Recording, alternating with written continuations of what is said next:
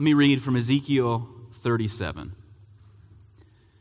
The hand of the Lord was upon me, and he brought me out by the Spirit of the Lord and set me in the middle of a valley. It was full of bones. He led me back and forth among them, and I saw a great many bones on the floor of the valley, bones that were very dry. He asked me, Son of man, can these bones live? I said, O sovereign Lord, you alone know. Then he said to me, prophesy to these bones and say to them, dry bones, hear the word of the Lord. This is what the sovereign Lord says to these bones. I will make breath enter you, and you will come to life. I will attach tendons to you and make flesh come upon you and cover you with skin. I will put breath in you, and you will come to life. Then you will know that I am the Lord. So I prophesied as I was commanded. And as I was prophesying, there was a noise, a rattling sound, and the bones came together, bone to bone. I looked, and tendons and flesh appeared on them, and skin covered them. But there was no breath in them. Then he said to me, prophesy to the breath, prophesy, Son of man, and say to it, this is what the sovereign Lord says, come from the four winds, O breath, and breathe into these slain that they may live. So I prophesied as he commanded me, and breath entered them. They came to life and stood up on their feet, a vast army. Then he said to me, Son of man, these bones are the whole house of Israel. They say, our bones are dried up and our hope is gone. We are cut off. Therefore prophesy and say to them, this is what the sovereign Lord says, O my people, I am going to open your graves and bring you up from them. I will bring you back to the land of Israel. Then you, my people, will know that I am the Lord. When I open your graves and bring you up from them, I will put my spirit in you, and you will live. And I will settle you in your land. Then you will know that I, the Lord, have spoken, and I have done it, declares the Lord. Let's bow in prayer. Father in heaven, we thank you for the power of your word, its clarity to speak into our hopeless situations. And so as we come, Lord, I pray that you would confront us with the doubts that we have, with the fears that we hold on to. Lord, that we would see the power of your word, the hope of the gospel, announced here through Ezekiel. And so, Lord, let us see the ministry of our Savior, Jesus Christ himself. We come praying in Jesus' name. Amen. The toe bone's connected to the foot bone's connected to the heel bone's connected to the ankle bone. Now hear the word of the Lord. You know the song. Ezekiel raised them, dry bones. You know the song, right? It's a song we teach our children to sing. But I wonder, with that image of sort of the elementary school skeleton that might pop into our heads, have we simplified the song? It's an old spiritual. And so when it was first sung, it wasn't merely an anatomy lesson, because just to get through the foot bones would take us quite a while. No, it's not an anatomy lesson. It's not merely a children's song. It is a defiant song of hope. It's a spiritual. A spiritual is a song of resurrection hope for an oppressed people. Right here, right now, there is hope for us. Consider what God has done. In the valley of dry bones, God brings life. See, Ezekiel's vision proves to us that God has not abandoned his people. There's a powerful and defiant hope in this image, even in the simplicity of that song. That we are commanded now to hear the word of the Lord. Because consider the scene. Ezekiel, we're told here, is taken by the Spirit of the Lord, set in the middle of a valley. This vision, this experience of Ezekiel, taken by God's Spirit and put in a valley, and look at how it's described. A valley full of bones. And then Ezekiel, whose ministry we know is as a prophet, but he is a priest. A priest who should have no contact with the dead. A priest who should not be in the presence of a corpse, who should not be here where these bones are. But what does God do? Look at verse 2. The Spirit of the Lord led me back and forth among the bones.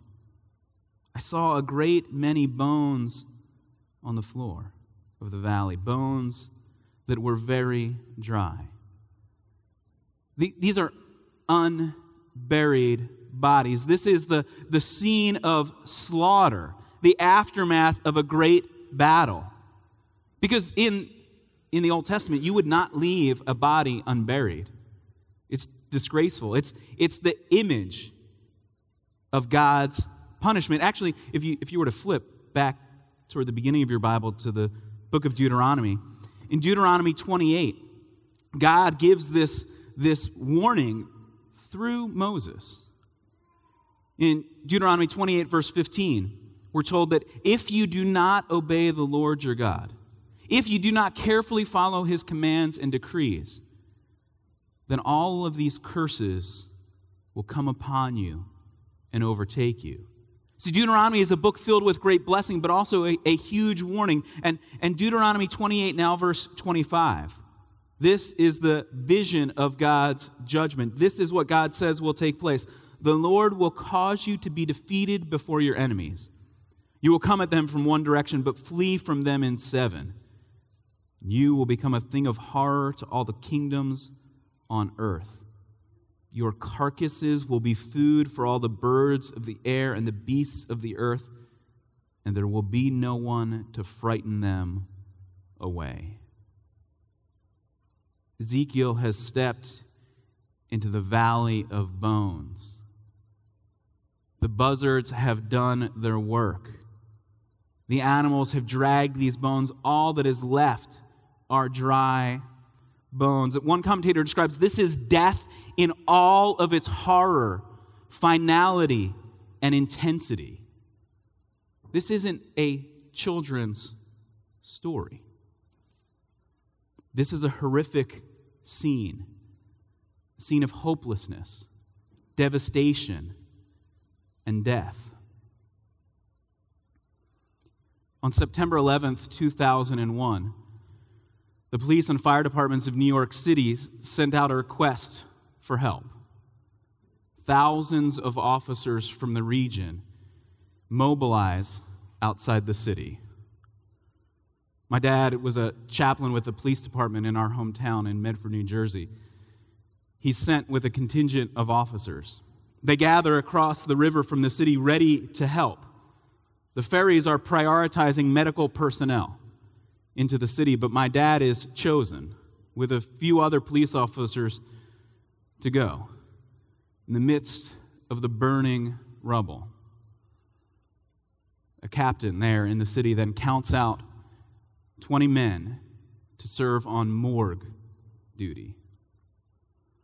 He warns them of the horror that they're about to see, and he tells them, if you cannot handle it, walk away now. It will not be held against you. That's not the kind of thing you normally hear from a commanding officer. Normally, if you don't obey, this will be held against you. But even he realizes the horror of the situation and offers them the opportunity to back out, because they will be asked now to transport the bodies of firefighters. They cross through the Winter Garden atrium, this 10-story glass pavilion that in its beauty is filled with flowers and trees and shopping. It stood in the shadow of the towers, but is now covered in rubble. Glass panels continuing to fall as this contingent snakes its way across the room. The smoke still thick over the city. And then the firemen come, carrying the unrecognizable bodies of men and women who gave their lives. This pavilion of beauty has become a cathedral of death. That's the horror into which Ezekiel has been taken. The ones you love have been killed. Devastation unimaginable. And so when God asks this question, Son of man, can these bones live? No, they cannot live. Look at the death. They are dried beyond recognition. Yes, I know of the ministries of Elijah and Elisha. There are miracles that have taken place, but those were not people under the curse of God. Those were bodies still warm to the touch, not dry bones slaughtered in battle. And even upon theological reflection, can these bones live? No, they cannot live. They have been cursed by God, rightly receiving the judgment of God. And so the answer has to be no. But Ezekiel's smarter than I am. I mean, his answer to what seems like an absurd question, almost rhetorical. Can these bones live? Of course not. You asked me just so I would agree with you that the answer is no. But what does Ezekiel do? O sovereign Lord, you alone know. Because Ezekiel's wrestling with the challenge. Can God bring life here? Well, the answer to that, maybe is yes. But that's not the difficult question, is it? The difficult question is, will God bring life to condemned rebels against his covenant? Will God forgive the sins of his rebellious and wicked people? That's really the question that's being asked. Will God forgive sin? Will God bring restoration? Is there resurrection hope for us? And that's a question that hangs over us still today. What hope is there in the circumstances in which I feel trapped? What hope is there to bring about any change in this world? What hope do you and I have? Son of man, mere human, can these bones live? Can they? Does God have the power to change hearts and lives? The question is absurd, but then the command which comes next feels just as crazy. Verse 4. The Lord said to Ezekiel, prophesy to these bones and say to them, dry bones, hear the word of the Lord. Now, you don't have to know much about anatomy to know that dry bones have no ability to hear. And even though Ezekiel is here in this empty valley, I can almost imagine him sort of looking around and thinking, boy, I sure hope nobody is watching, because I am about to talk to dry bones. But the scriptures don't give us any indication that Ezekiel's heart would be as rebellious as mine,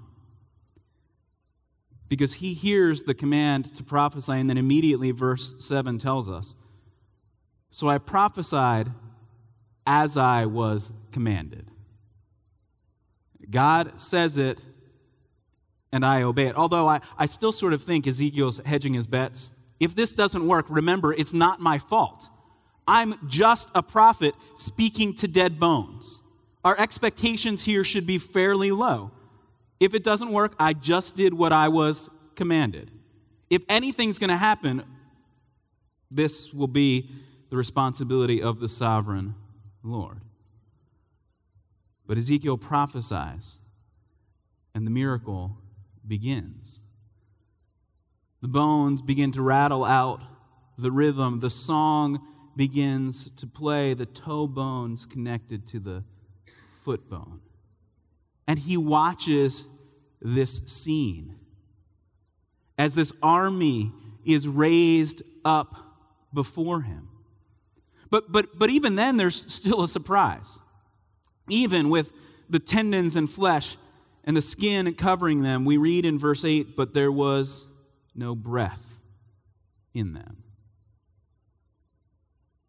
And so the command continues in verse 9, prophesy to the breath. Prophesy, Son of Man, and say to it, this is what the sovereign Lord says, come from the four winds, O breath, and breathe into these slain that they may live. So I prophesied as he commanded, and breath entered them. I mean, that's an image that would be familiar to anyone hearing Ezekiel's prophecy, because it's an image of breath bringing life, which comes from the very beginning of Scripture. Back in the opening chapters, when God makes the heavens and earth, we have this description in Genesis 2, that God formed the man from the dust of the ground. Just as Ezekiel has watched God bring form to these bones in front of him, we read that God himself breathed into his nostrils the breath of life, and the man became a living being. What Ezekiel is witnessing here, I mean, why this two-part miracle? Surely, if you can raise bones up from the valley floor, then you could have brought life in one quick motion. Why? Because God is emphasizing the connection to creation. God is recreating his people. This is a new creation, equivalent to that work at the very beginning of creation of bringing life to humanity. God is breathing by the Spirit. Whose Spirit? Verse 1 told us. The Spirit of the Lord. That's who Ezekiel is now speaking to. O breath, O Spirit, O breath, come and breathe life into this flesh.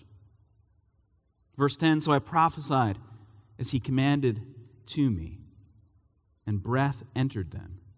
They came to life and stood up on their feet, a vast army. See, this passage offers hope for the people in exile. Repeatedly through this passage, just in the 14 verses we read, the word spirit or breath, it's the same word, is used 10 times, describing the actions of God, the Spirit of God at work in his people. God has not abandoned his people. This is a word of hope, not simply for the image of the dead bones, but for the people in exile who will hear of this vision. God is active. There is life now here because God has breathed life into these slain bodies. Because the vision then is meant to symbolize not merely some random miracle in a valley, but Ezekiel tells us the lesson we are to learn here. What is God doing? Verse 11, the Lord said to me, Son of man, these bones are the whole house of Israel. It's not merely people that were killed in one battle, even one gigantic battle. It's a description of the house of Israel. But wait, wasn't it the kingdom of Judah that was taken into exile? Isn't the house of Israel long destroyed more than a century before? No, God is going back to that covenant description, that language of calling his people out of slavery. The language that these exiles now represent the entire people of God, the whole house of Israel. The ones who are in exile say, our bones are dried up, our hope is gone, we are cut off. The dry bones in the valley are a picture of the hopelessness the people of God feel. The horror of life, the sadness, the brokenness, the feeling that our hope is gone. We're cut off. And so Ezekiel is given a third command to prophesy. First it was to dry bones, then to the Spirit, and now to the people. Verse 12, therefore prophesy and say to them, this is what the sovereign Lord says, O my people. I am going to open your graves and bring you up from them. I will bring you back to the land of Israel. Then you, my people, will know that I am Yahweh, when I open your graves and bring you up from them.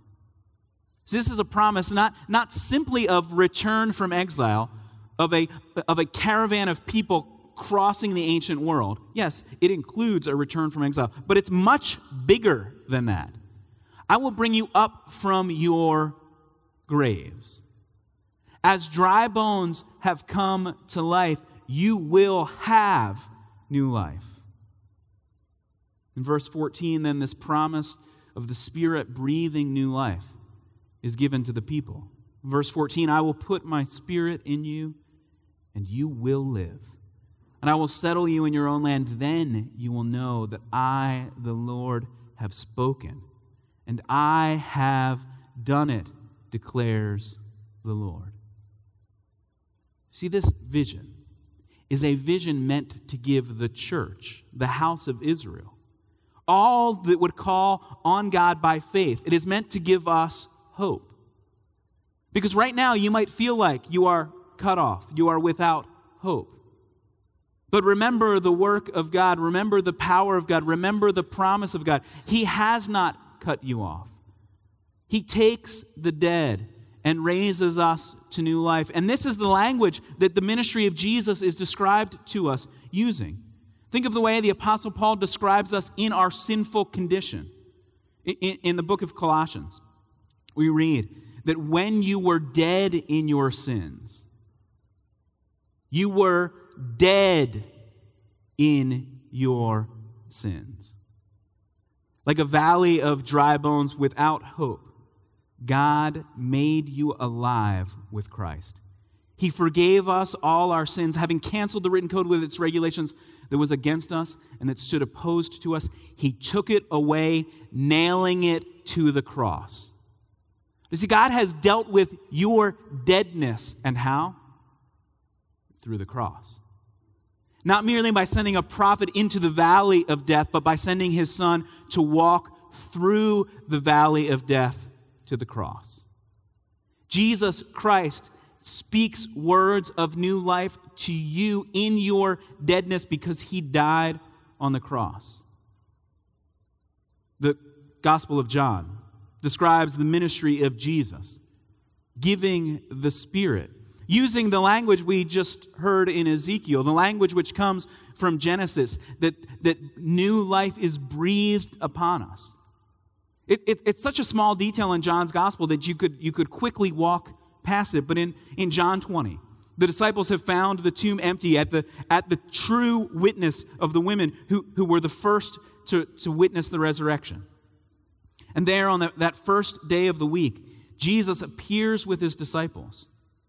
He says to them in John 20, verse 21, "Peace be with you. As the Father has sent me, I am sending you." And then listen to this detail here. And with that, he breathed on them. He breathed on them and said, "Receive the Holy Spirit." Jesus, raised from the dead, now breathes new life in the power of the Spirit, the life-giving Spirit, now upon the disciples, so that the Apostle Paul can summarize the work of the gospel in Romans 8 using this kind of language, the work of the Spirit bringing the dead to life. That's the vision of Ezekiel. Romans 8, verse 11, we read this: "And if the Spirit of him who raised Jesus from the dead is living in you, he who raised Christ from the dead will also give life to your mortal bodies through his Spirit who lives in you." Do you see what's happened? God raised Jesus by the life-giving Spirit. Jesus took death for you, paid the penalty for your sins, but has been raised to life by the power of the Spirit. And now that Spirit given to you guarantees that you will be raised again. This is the fulfillment of that vision of Ezekiel. It's not merely a children's song, not merely a song to be sung among the oppressed. This is a song of resurrection hope. This is a song that encompasses the fullness of the gospel. You were dead in your sins. Can there be any life here? Can there be? You and I are tempted to say no. And humanly speaking, that's the right answer. There is no way for you to bring life. You heard it in the confession we read, that unless the Spirit of God works in us, casting out the darkness, giving us eyes to see, giving us new life, then we would be dead. But God has intervened. Son of man, prophesy to the bones. That's the word you're hearing today. Dead man, come alive. You who are dead in your sins, turn from your sin. Find new life in Christ. You who feel crushed by the weight of hopelessness, remember the promise that God can raise a vast army from the dead. God has promised you life. The promise is clear. You, my people, will know that I am the Lord when I open your graves and bring you up from them. I will put my Spirit in you and you will live. That's the promise. And so when we turn back and we hear the question, can these bones come alive? Yes! Yes! Jesus Christ has been raised from the dead. The answer is yes. The promise is fulfilled. You will live. Let's come now to remember the work of Christ. Let's come by prayer. Father in heaven, we hear this defiant song of hope, that you are the God who raises the dead. And so, Lord, for those of us that have put our trust in you, we ask that you would be at work in us, giving us faith to believe, the confidence to know that you are the God who loves us and cares for us. Lord, when we are tempted toward despair, Lord, may we find hope in the prophecies of your word, that you are the God who through the ministry of Ezekiel raised the dead. You are the God who through the power of your Spirit raised Jesus Christ from the dead. You are the God who gives us the promise of eternal life through your Spirit. And so, Lord, we come, asking you to strengthen us by faith. We come in the name of Jesus Christ. Amen.